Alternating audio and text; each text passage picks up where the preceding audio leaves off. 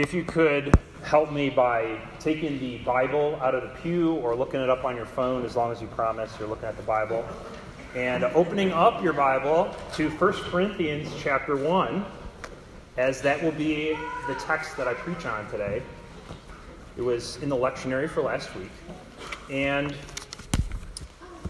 so Jesus, when he tells the parable of the sower, his disciples don't understand, and they ask him, what does this parable mean? And he says, well, the seed is the word of God, and as for that in the good soil, they are those who, upon hearing the word, hold it fast in an honest and good heart, and bear fruit with patience. And so, let's do likewise in staying in the Word. So, 1 Corinthians chapter 1 goes something like this. Divisions in the church. I appeal to you, brothers, by the name of our Lord Jesus Christ, that all of you agree, and that there be no divisions among you, but that you be united in the same mind and in the same judgment. For it has been reported to me by Chloe's people that there is quarreling among you, my brothers. What I mean is that each one of you says, I follow Paul, or I follow Apollos, or I follow Cephas, or even I follow Christ. Is Christ divided? Was Paul crucified for you? Or were you baptized in the name of Paul? I thank God that I baptized none of you except Crispus and Gaius, so that no one may say that you were baptized in my name. I did baptize also the household of Stephanas. Beyond that, I do not know whether I baptized anyone else. For Christ did not send me to baptize, but to preach the gospel, and not with words of eloquent wisdom, but lest the cross of Christ be emptied of its power. For the word of the cross is folly to those who are perishing, but to us who are being saved, it is the power of God. This is the word of the Lord. Thanks be to God. Now, a few years ago, when I was still in undergrad, I went with my wife, Brigida, to her childhood church, and there was a speaker there who was an Anglican priest from Liverpool, England, and he was talking about the first missionary that their parish sent to Angola in 1910. And it was a really wacky story, and so I had to tell it to you guys. It was about a 20th century layman from the Anglican Church. His name was Archibald Patterson. So Archie was called and supported by his parish there in Liverpool to preach the gospel in what was then Portuguese Angola in Africa in 1910. So when he got there, he established the North Angola Mission. He built churches, he built schools, he taught locals trades, he brought literacy to the region, all sorts of good things. He was training the teachers to go into those schools. He was training pastors to preach the gospel in the new churches. He baptized thousands of people with his own hand. It was awesome. But then it came time for World War II, and so he felt that he should return to England to be with her during their darkest hour. When the war was finished, by that time, he had found a wife, and they said, hey, despite the trauma these past few years, let's go back to Angola and continue our mission. And that's where they found something interesting. The first thing he noticed were the 8.5 by 11 headshots of himself with a little holy glow around his head that were hanging in each school, that were hanging in each home that he visited, that were hanging in the churches. And then he noticed that people were following him in crowds to try and touch him, try and get some of that holy energy to rub off on them. And then he found out that there were these big councils that were arguing with each other. The church was splitting into factions. They were arguing over the pure doctrine and speeches of the Honorable Archibald Patterson before he left Angola. What would he agree with? And they were fighting over interpreting his old writings and sermons he'd left behind. Whoops. Now, usually what missionaries are seeking out to do, so as pressures mounted and the spirit of independence is sweeping through Angola, Archie gets expelled with his wife back to England, leaving behind this Anglican church body of over 60,000 people and 300 churches, not to mention the schools, the hospitals, all the other operations that he brought into existence. But they had to leave knowing that the church they started was not united. It had fractured into 3 different denominations which were fighting over words that he had said. Is the Archibald Patterson guy, is this our true leader? Maybe I'm anti-Archibald Patterson. Who knows? And then things started to get physical when these denominations started to pair with military organizations to fight for independence of Angola from Portugal, and then fight a civil war that would last 27 years. Clearly, there is an issue here. I don't know if it's because it wasn't an LCMS mission, or maybe he forgot to preach the uniting doctrine of baptism in his sermons, or maybe it's simply human nature to break apart, divide, let our lesser desires for power reign. Maybe it's ignoring God's unifying word, distorting his word for our own purposes, instead of gladly hearing and learning it and allowing it to shape our Christian lives. Maybe it's D, all of the above, but who am I to know? Archibald Patterson's story was messed up. It reminds me of something that Paul was facing in Corinth from the letter I just read to you, of a church body that was dividing itself over personalities, giving into its desires, and not enjoying God's unifying word. At the time of this letter, Corinth's population, interesting enough, was about the size of Independence, Missouri, like 100,000 people. Probably a little different from Independence, Missouri, but you get what I mean. There were people that were living there were freed slaves. They were freed prisoners. They were retired veterans. You see, Corinth had been destroyed by Alexander the Great, and it was of the interest to repopulate it with people, no matter who they were. And so, what this leads to is a reputation. A comic poet named Aristophanes, he wrote a play about Corinth in which he coins a new word. He turns Corinth into a verb, to Corinth, to behave like a Corinthian. What does that mean? Well, it meant to be a fornicator.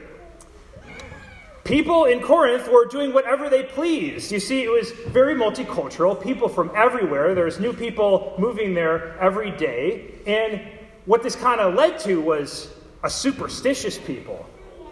People had so many anxieties that they started to sprout up religions and bring in new ones to make an idol for each of a human anxiety. But even religions weren't enough. You see, there was this influence of a people called the sophists or the sophists, which much of Paul's letters are actually trying to squash or defend against in the least. Sophists were people that would come into town, show off their stylish, eloquent ways of talking and speaking, and try to recruit followers to be their students, to give them housing, to give them food, to feed them, give them money. You see, everyone wanted their kid to have the best teacher because they wanted their kid to be the best politician, to be a lawyer, to be a businessman. And the sophists guaranteed that they could make this so.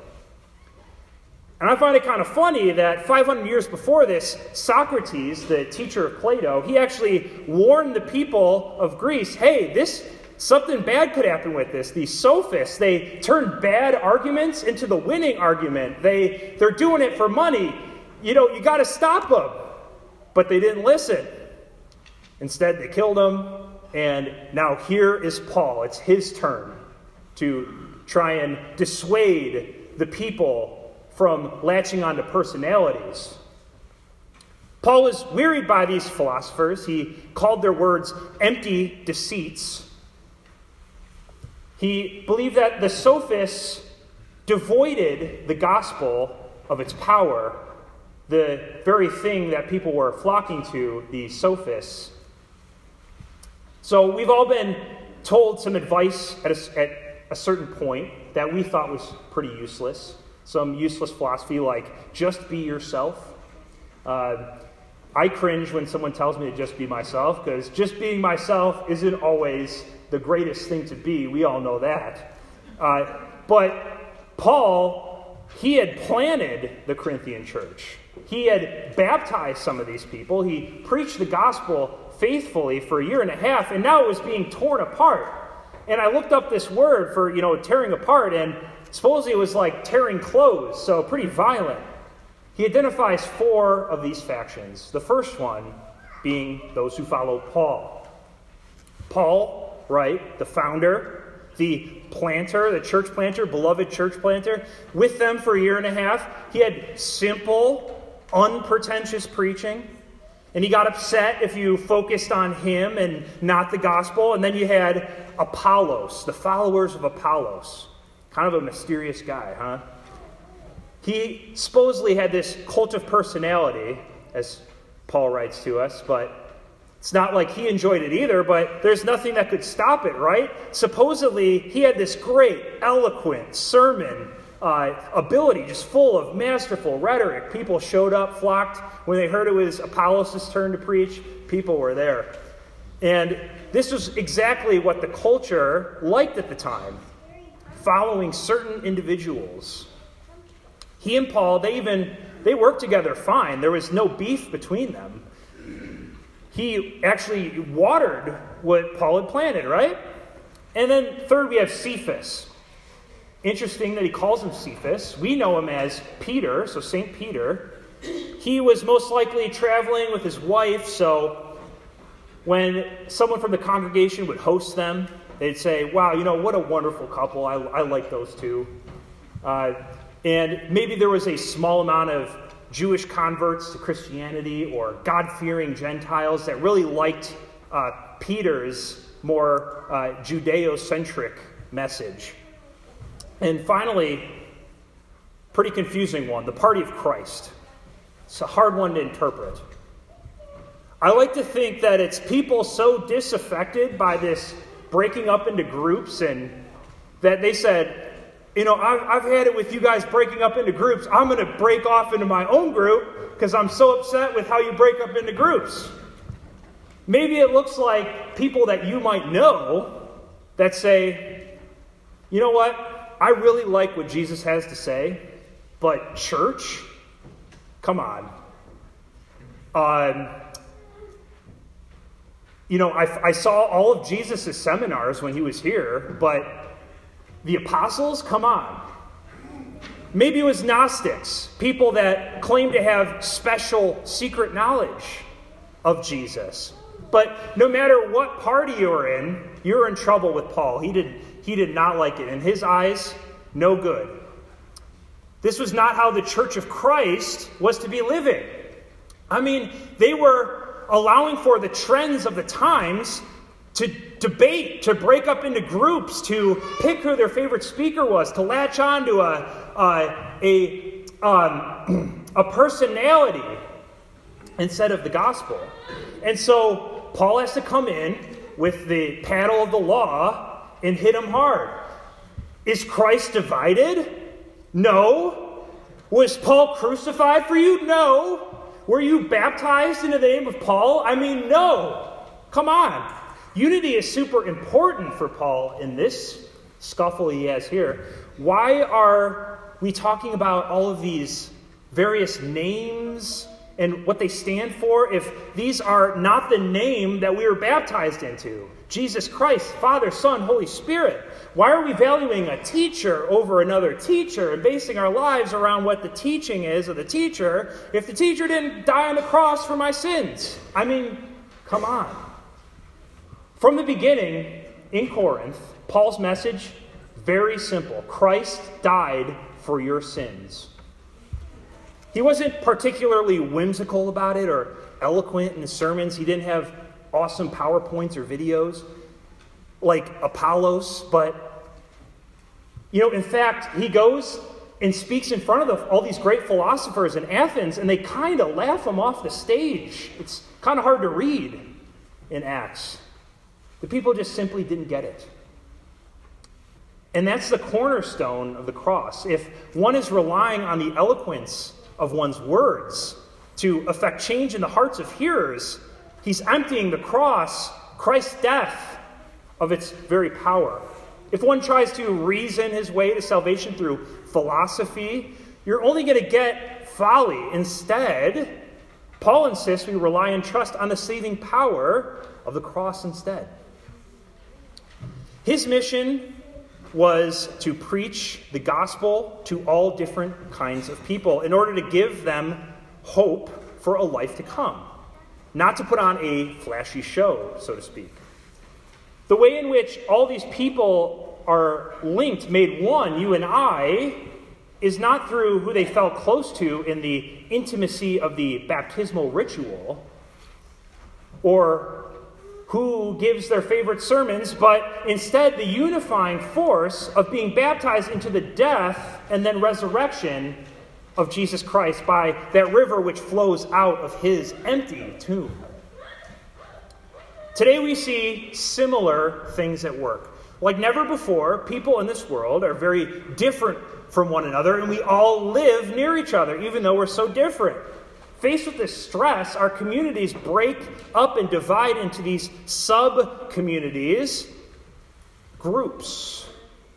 We pick our favorite radio stations, right? I pick my favorite podcasts. And through doing so, I get the exact opinions I want to hear. And then I go on Facebook or the internet and I join specific groups to discuss with like-minded people what I want to talk about. In fact, I just joined a hot sauce Facebook group.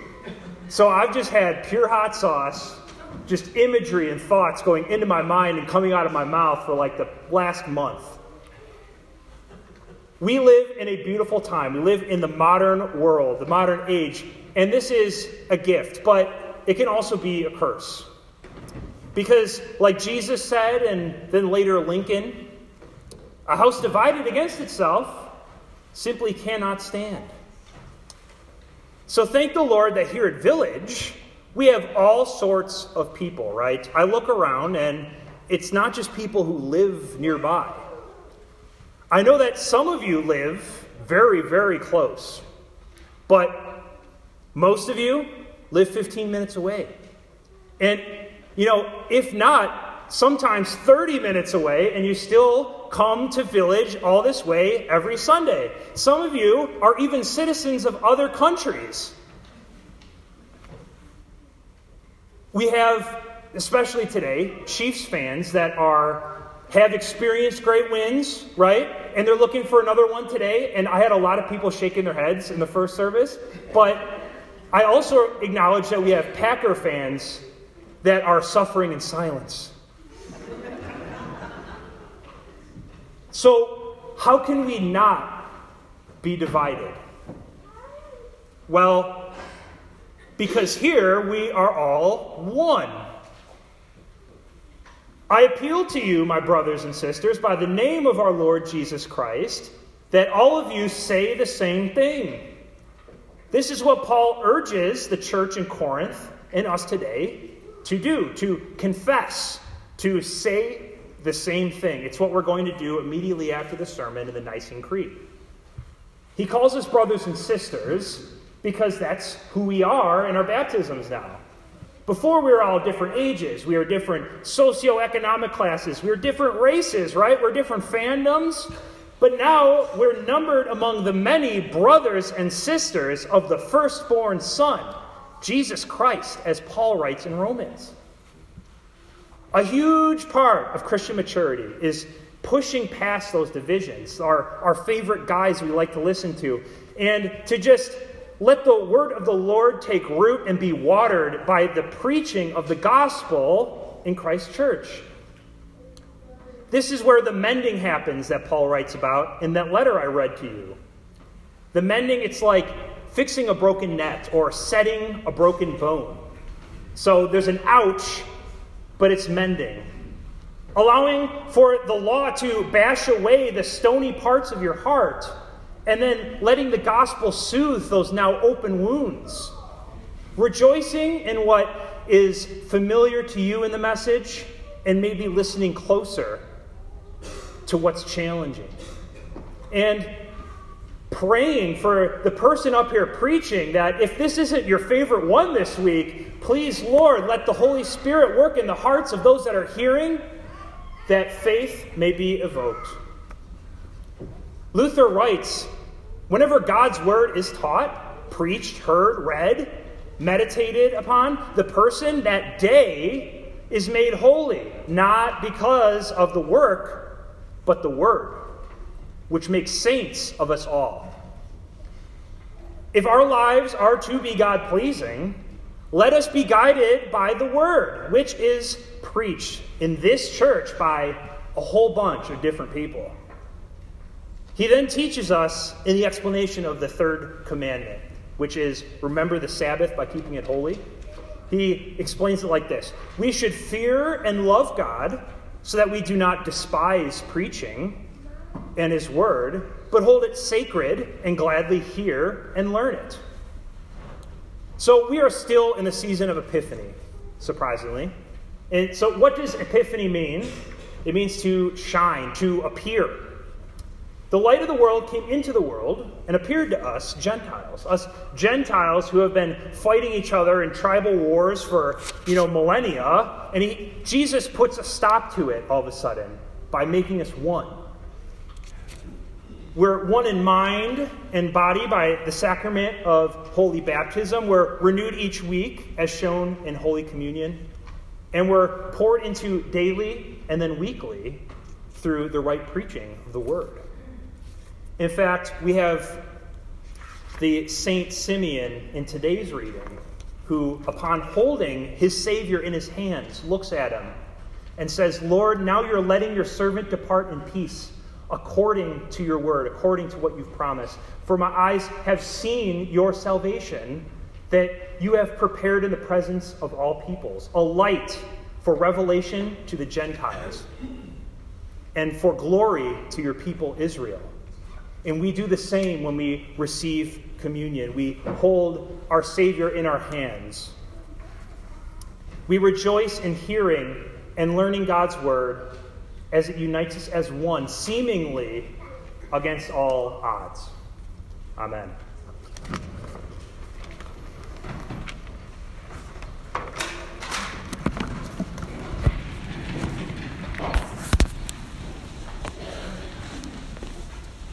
I believe in one God, the Father Almighty, maker of heaven and earth, and of all things visible